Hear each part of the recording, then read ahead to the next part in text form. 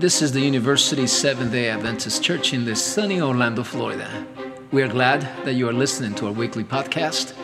Our prayer is that you will be blessed and challenged by our message today, and may God lead you in the next step of your growth in Him.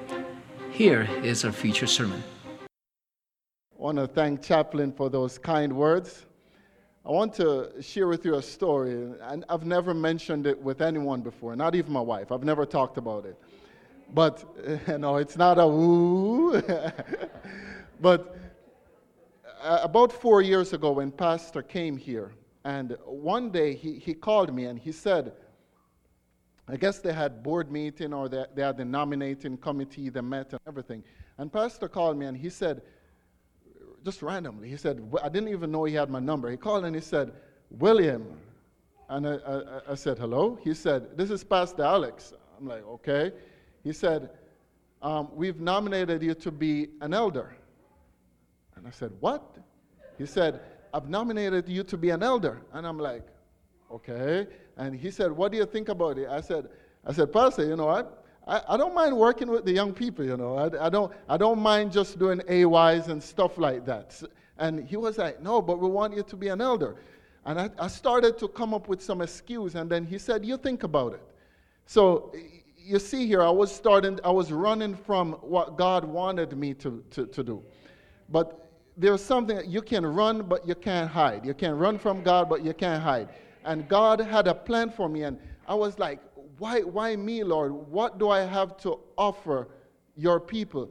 And he reminded me that me becoming an elder, it wasn't about me. It wasn't about me trying to reach people.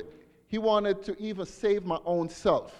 And he had a mission. He has a purpose for my life. And I just pray that God will continue to use me to grow with him, because you can never be fully grown when it comes to God. So I pray that he may continue to use me to work and to do his work, and that I may increase spiritually. I feel full. For those of you who are here from Sabbath school, it's been a blessing from Sabbath school.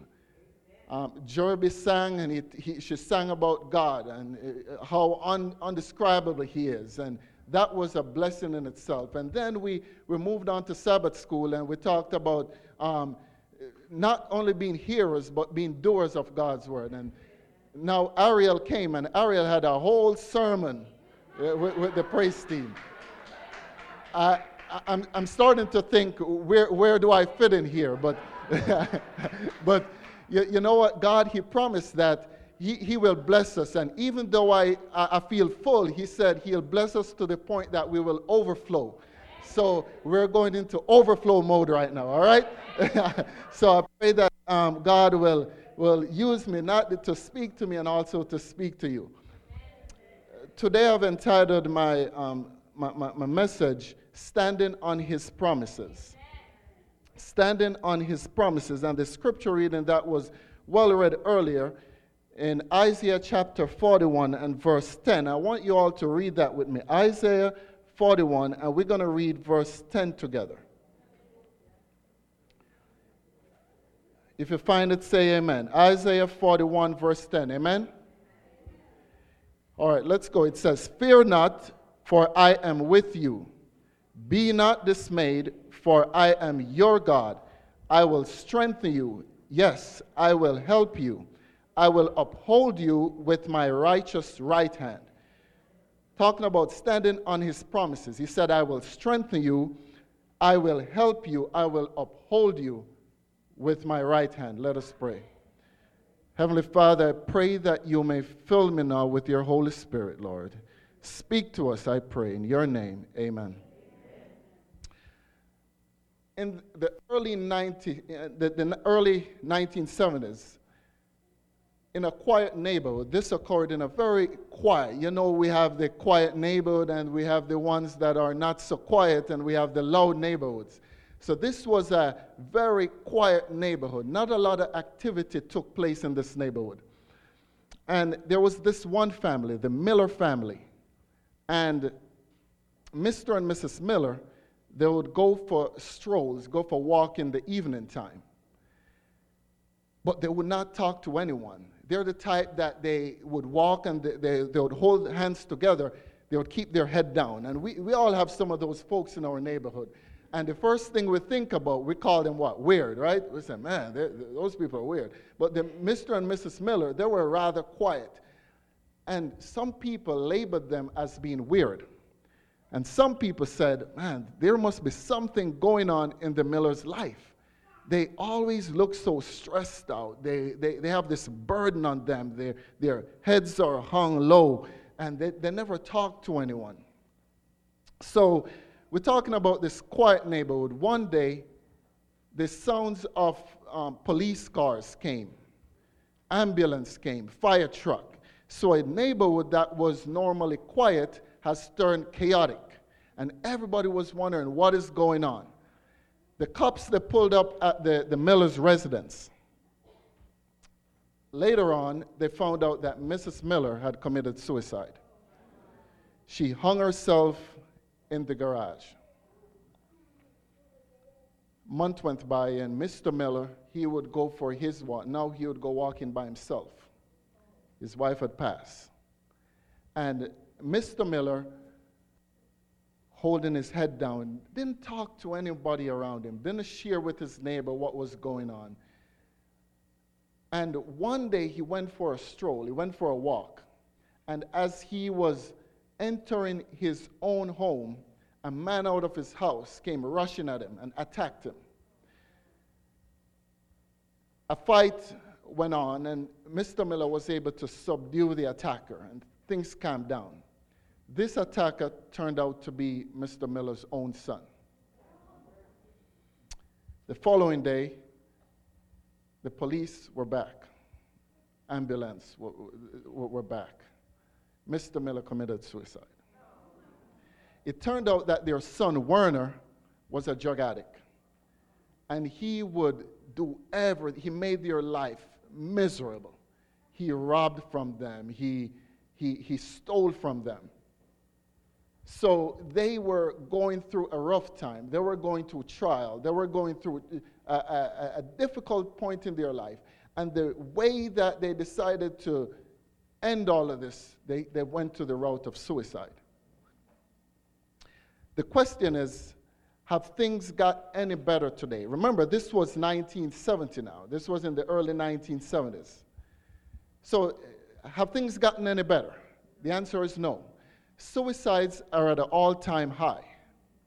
Every time you turn the television on, it's news of another killing. If I should ask you how many they've had this week, you probably won't even be able to count. We have mass killing, mass murders. You also have diseases taking over our world, diseases in which there seems to be no cure. No one has the answer. The government, they are baffled by what's going on with Ebola. They don't know how to address this issue. Then we have wars, and the Bible tells us that in the end times there will be wars and rumors of war. And we're seeing Iraqi war, Afghanistan, ISIS, ISIL. We're surrounded by war all around us. We also see where Christians are now being persecuted for what they believe in. We're seeing that ever so more often nowadays. Christians are being persecuted. But if we take it a little closer to home, we may not be experiencing the war. We may not be experiencing these natural disasters that's been going on. But we, in our own little world here in Orlando, in Central Florida, we are going through our own times. We are having trials and we are having tribulations that we have to deal with. We are having things that we have to face. We're having financial problems. We're having relationship problems. We're having problems in school, with our job. We're having problems all around us. The question is, how are we going to deal with these issues that we're facing? That is the question. How are we going to guard ourselves against what the problems that we face? The reality is that we're going through perilous times. We find ourselves in the midst of these trials and tribulations, and sometimes we don't know how to handle it. But Isaiah reminds us that we should fear not, for he's with us. We shouldn't be dismayed because God will strengthen us. All we have to do is to claim his promise.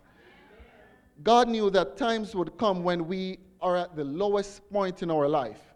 And even though we may sin, even though we may turn our back against him, he tells us that in 2 Chronicles chapter 7, verse 14, he says that if my people who are called by my name shall humble themselves and pray and seek my face and turn from their wicked ways, I will hear from heaven, I will forgive their sin, and I will heal their land. So he's saying that if we humble ourselves, if we seek him in the midst of our trials and tribulations, whatever we go through, the government is not the answer. Suicide is not the answer. The only answer is our Heavenly Father. He's the only one that is able to deliver us from the circumstance. All we have to do is to seek his face. We have to pray, and he will deliver us. I want you to turn with me to the book of Genesis. And for the next 20 minutes or so, we're going to talk about Jacob here. So Genesis chapter 32, and that's where we're going to spend most of our time this afternoon. Genesis chapter 32. And before we get into it, I'm going to give you a little background information on Jacob. So we know Jacob was a twin. He was a twin. And his brother name was Esau. So Jacob's brother name was Esau. And his father name Isaac, and his mother was Rebekah, right? So the Bible said in Genesis chapter 25, verse 22, it said a struggle between Jacob and Esau started from they were in the womb, in their mother's womb. Imagine that. They were struggling even before they took their first breath. Imagine that. So if they were struggling before they were born, imagine what things would be when they were born, right?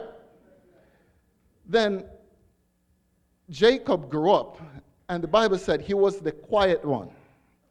Jacob, he was the one who stayed in the tents. He was his mother's favorite. So we see here, Jacob was mama's boy. If you want to look at this way, Jacob was the one who would be sitting on the computer, right? Yeah, he's the one who didn't want to get his hands dirty because Jacob was Mr. Nice Guy. But Esau was the polar opposite. Esau was a hunter. Esau was a man of the countryside. And who was Esau's favorite? His father.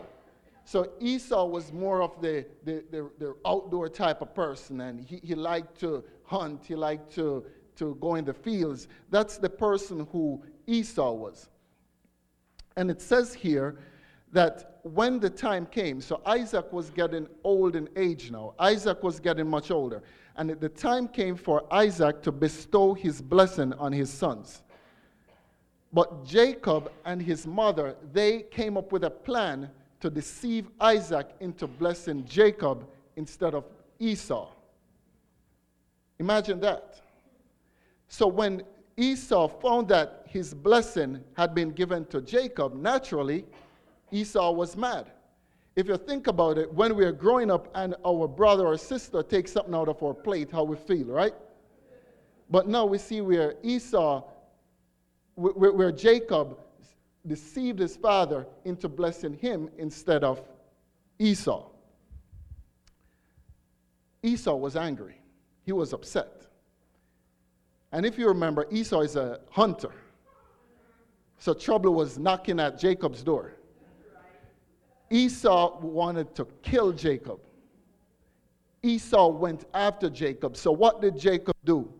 He sinned greatly. He sinned against his father, sinned against God. So he decided to do what most of us would do when we're caught in our issues. We try to, run from it, right? So Jacob was now running from his sin. He's running from what he did. He was running from Esau. And if you go back to the story of Adam and Eve in the Garden of Eden, when they sinned, what was the first thing they did? Exactly. They tried to cover things up. They tried to run from their sin. So Jacob, naturally, he knew what he did was wrong. He knew he committed a sin. So he said, I'm going to run because who is coming after me? The hunter. The hunter is coming after me. But you can run but you may not be able to hide. You may be able to run from your sin for a while, but how long can you run from it? So after many years had passed now, so Jacob, he moved on to a different land. And the Bible said that Jacob, he became wealthy. Jacob had wives, not wife, but Jacob had wives, right? He had children, he had cattle, he had donkey, he had sheep, he had servants, he had male and female servants. So Jacob was now doing well for himself. He was prospering. After about 20 years, Jacob decided that, you know what, it's time for me to go back to my father's land. I'm going back home. He decided that he's going to go back home. But then it dawned on Jacob that I didn't leave home in good standings. He realized that I didn't leave home peacefully. He remembered that when he left home in trouble. His brother was after him. So Jacob now realized that his sin is catching up with him. So even though we think we can run from, and for a minute we may think that, oh, we are over it, there are times in our life when things are going to start to catch up with us. And we find out here that Jacob realized that his sin was catching up with him. It says, behold, your sin shall find you out. So now, Jacob is at a point in his life where he's in trouble. He wants to go back, and he's saying, my brother, when I left, my brother was angry at me.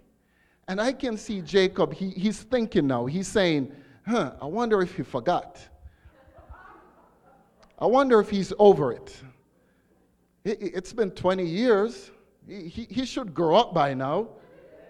And he's trying to think things through. But he said, you know what? Remember now, Jacob is a deceiver. He's a trickster. He said, I'm going to come up with a way in which I can appease my brother, in which I can gain his approval. I'm going to come up with a way in which I can go back home and everything will be cool. So Jacob came up with what I call Plan A. And Plan A is found in Genesis 32, verse 4. Plan A is, and he commanded his servants, saying, speak thus to my lord Esau. Thus your servant Jacob says, I have dwelt with Laban and stayed there until now. I have oxen, I have donkeys, I have flocks, and male and female servants. In other words, he said, I'm rich now. And he said, I have all these, and I have sent to tell my Lord that I might find favor in your sight. So that was Jacob's Plan A. He decided that his first option was to rely on his wealth and his possessions to get him out of his situation. How many times we find ourselves in deep trouble, and the first thing we say, okay, how can I pay somebody to take care of this? Or not even your money, but then your fame. You probably say, oh, you know, I'm such and such. I'm the president of this group. We try to get ourselves out of situation based on our possessions and based on our wealth. So that was Jacob's Plan A. So yes, the messengers went, and I can see Jacob, he's sitting there and he's anxiously awaiting the return of these messengers. And the messengers did come back, and they had word for Jacob. And they said in verse 6, then the messengers returned to Jacob, saying, we came to your brother Esau, and he is also coming. He's coming to meet you. So Jacob is sitting there and said, oh, cool. I guess he may find favor. But the messengers, they weren't done yet. They said, and 400 men are with him. So Plan A failed. Plan A didn't work at all. The money, the gifts to his brother, Esau is saying, I don't need that. I'm still angry at you. So he's still upset with Jacob. And he's saying that, I'm coming for you. And I'm taking 400 of my men with me. So what happened? Jacob was now scared to death. He said, whoa, I guess my money is not going to help me this time. So Jacob needs to come up with another plan. And I call this one Plan B. Jacob is going now to plan B.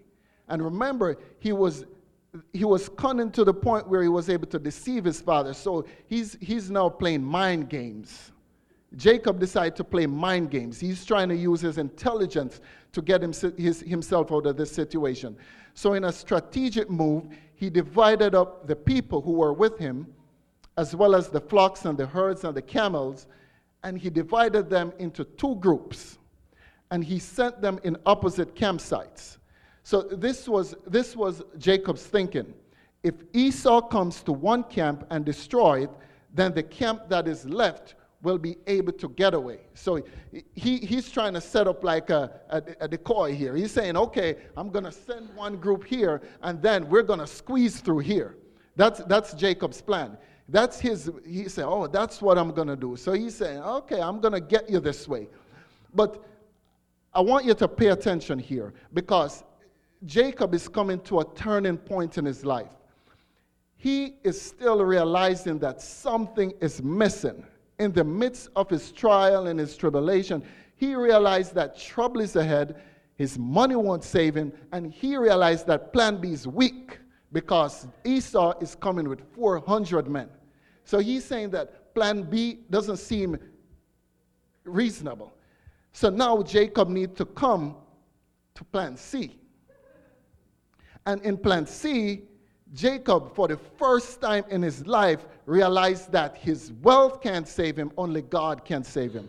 He realized that his intellectual ability cannot save him, only God can save him. He realized that man can't save him, only God can save him. So for the first time in his life, Jacob turned to God.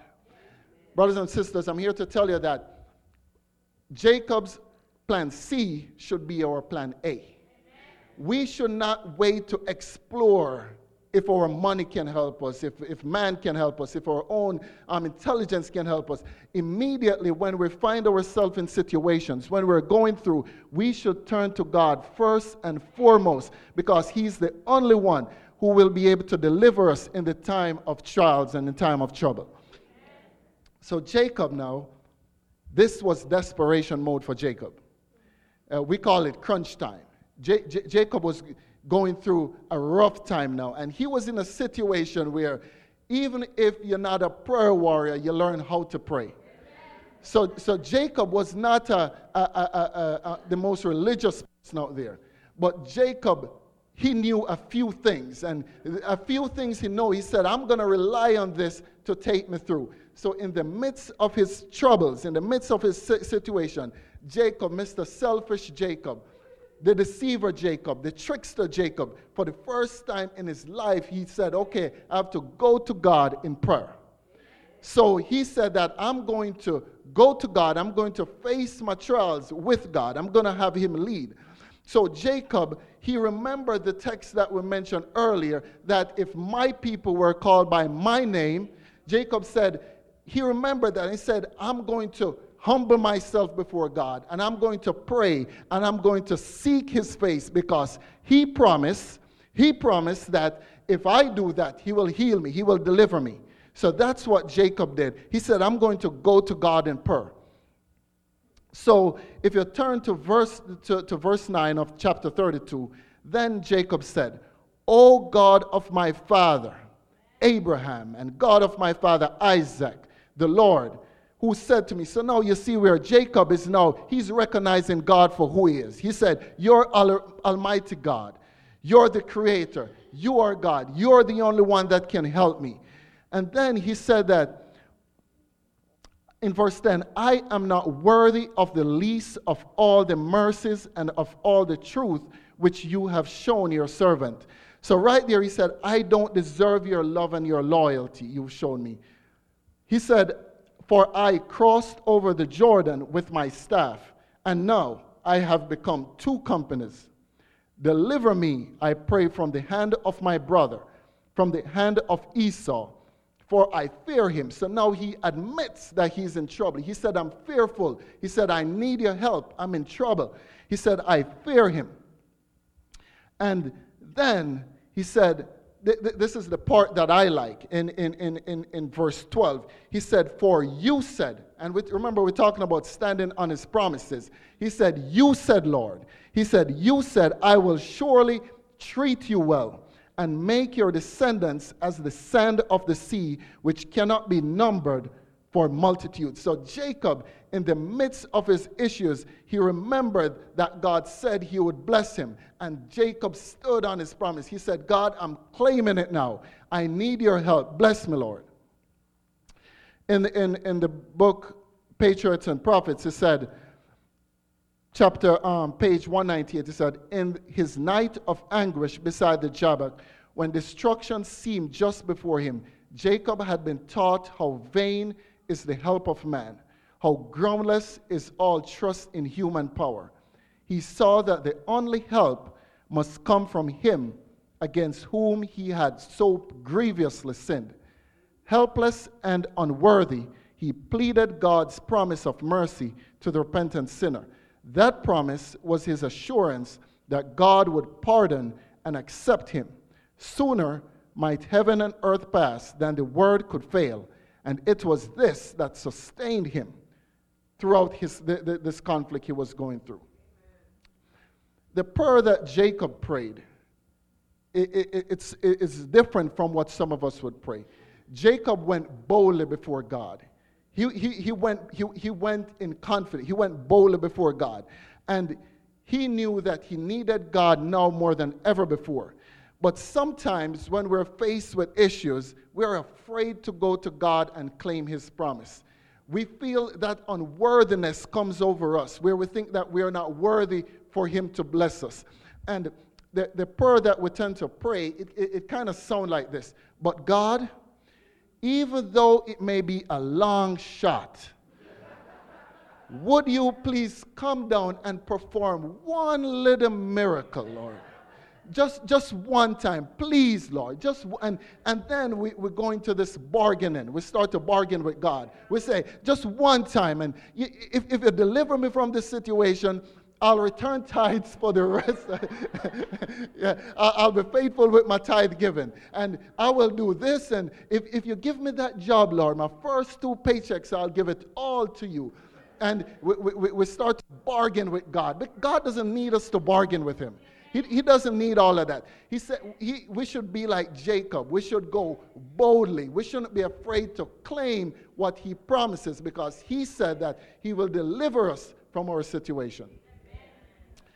We live in a world today where there's chaos around us, anxiety. We live in fear. We're fed fear every day. If you turn on the TV when you're eating your breakfast, you're going to eat fear. For lunch, it's fear. For dinner, every time you turn on the television, it's just fear, fear, fear. We're going through rough times. We're going through perilous times. And in these times, we have to know how to trust God and trust him to lead us through our times. So now we see Jacob becomes a believer. Jacob's strength is renewed. And when I was reading this, I imagined Jacob. He was kneeling down in prayer to God. And when Jacob got up off his knees, he was now pumped up. He felt good, and his chest was high, and his head was up. And I can imagine one of the servants say, "Oh, you know, Esau is not far off. He's coming." And Jacob's like, "Esau, who? I'm good." Because now Jacob has renewed confidence. Jacob is hopeful. He's trusting God to lead. But then there's a little change in events here. Things start to change a little bit. Before Jacob went to bed, he sent the messengers ahead of him, and he sent them with some gifts. And then he laid down to sleep. And Jacob laid down to sleep, but Jacob could not sleep. He was tormented. He twisted, he turned. And how many times we're going through struggles, and we leave here after we pray with the brothers and sisters, and we feel good. But when we go home, we just feel that pressure, everything come down on us, and we can't sleep. We're tormented. And that's what Jacob was going through. Jacob is starting to become fearful again. And that's what the devil does to us. He tries to instill this fear in us. So in the middle of the night, Jacob is now losing a little hope. And Jacob, he got up and he took his family. And he took his wives and his children and his servants, and he took them to the other side of the river. And if you turn with me to verse 22, he said, and he arose that night and took his 2 wives, his 2 female servants, his 11 sons, and crossed over the ford of Jabbok. It's not done yet. He said he took them, sent them over the brook, and he sent over what he had. That what he had is his possessions. Jacob is not letting go of his possessions. He's going through issues and he's still holding on some things. He's saying that I'm still holding on that. And when we're going through, we have to learn how to leave that baggage behind us. We have to learn how to claim on God and hold on to him and leave the things of the world behind us. And we see here where Jacob was still holding on to certain things. But even after Jacob did that, he still wasn't feeling confident. He still didn't feel right. He was still fearful. And what Jacob did next was important. He went back this time in private. He went back by himself. He went back to prayer. He went to seek God in private by himself. And he went and he knelt down to pray. And in verse 24, it says here, then Jacob was left alone, and a man wrestled with him until the breaking of the day. So now we see where a wrestling match developed. A wrestling match started, and Jacob was holding on. Jacob was tired, but he said, I'm still holding on. His arms were getting weak, but he said he's still holding on. And if you picture a wrestling match, you don't only use your hands, but you use your legs also. And I can imagine Jacob, he's trying to wrap his legs. He's holding on for dear life. And now it was midnight, and Jacob is still holding on. 3 o'clock, Jacob is still holding on. The breaking of day come, and Jacob say, I'm not letting go. And Jacob is still holding on, because Jacob said, you said it, Lord. You will deliver me. I'm standing on your purse. So Jacob is still holding on. And then in verse 25, he says, now when he saw that he did not prevail against him, he touched the socket of his hip.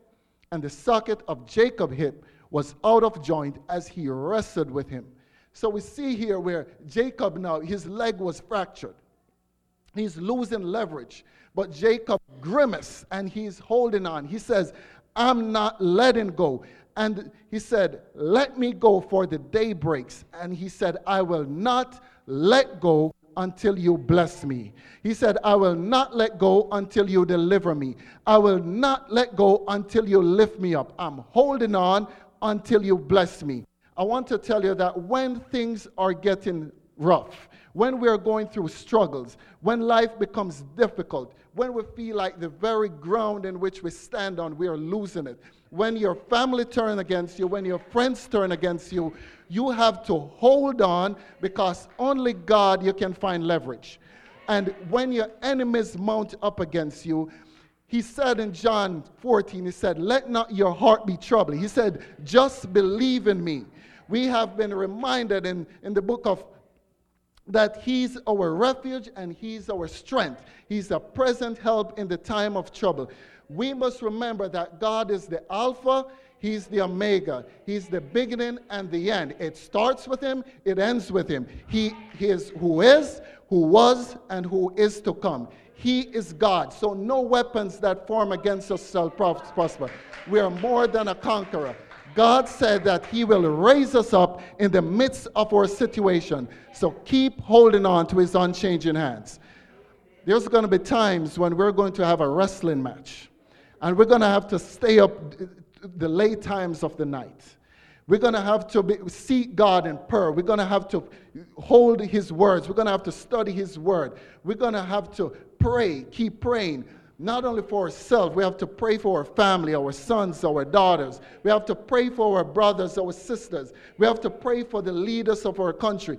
We have to pray because that he's the only one that can lift us up. He's the only one that can deliver us all we have to do is to hold on until he blesses us.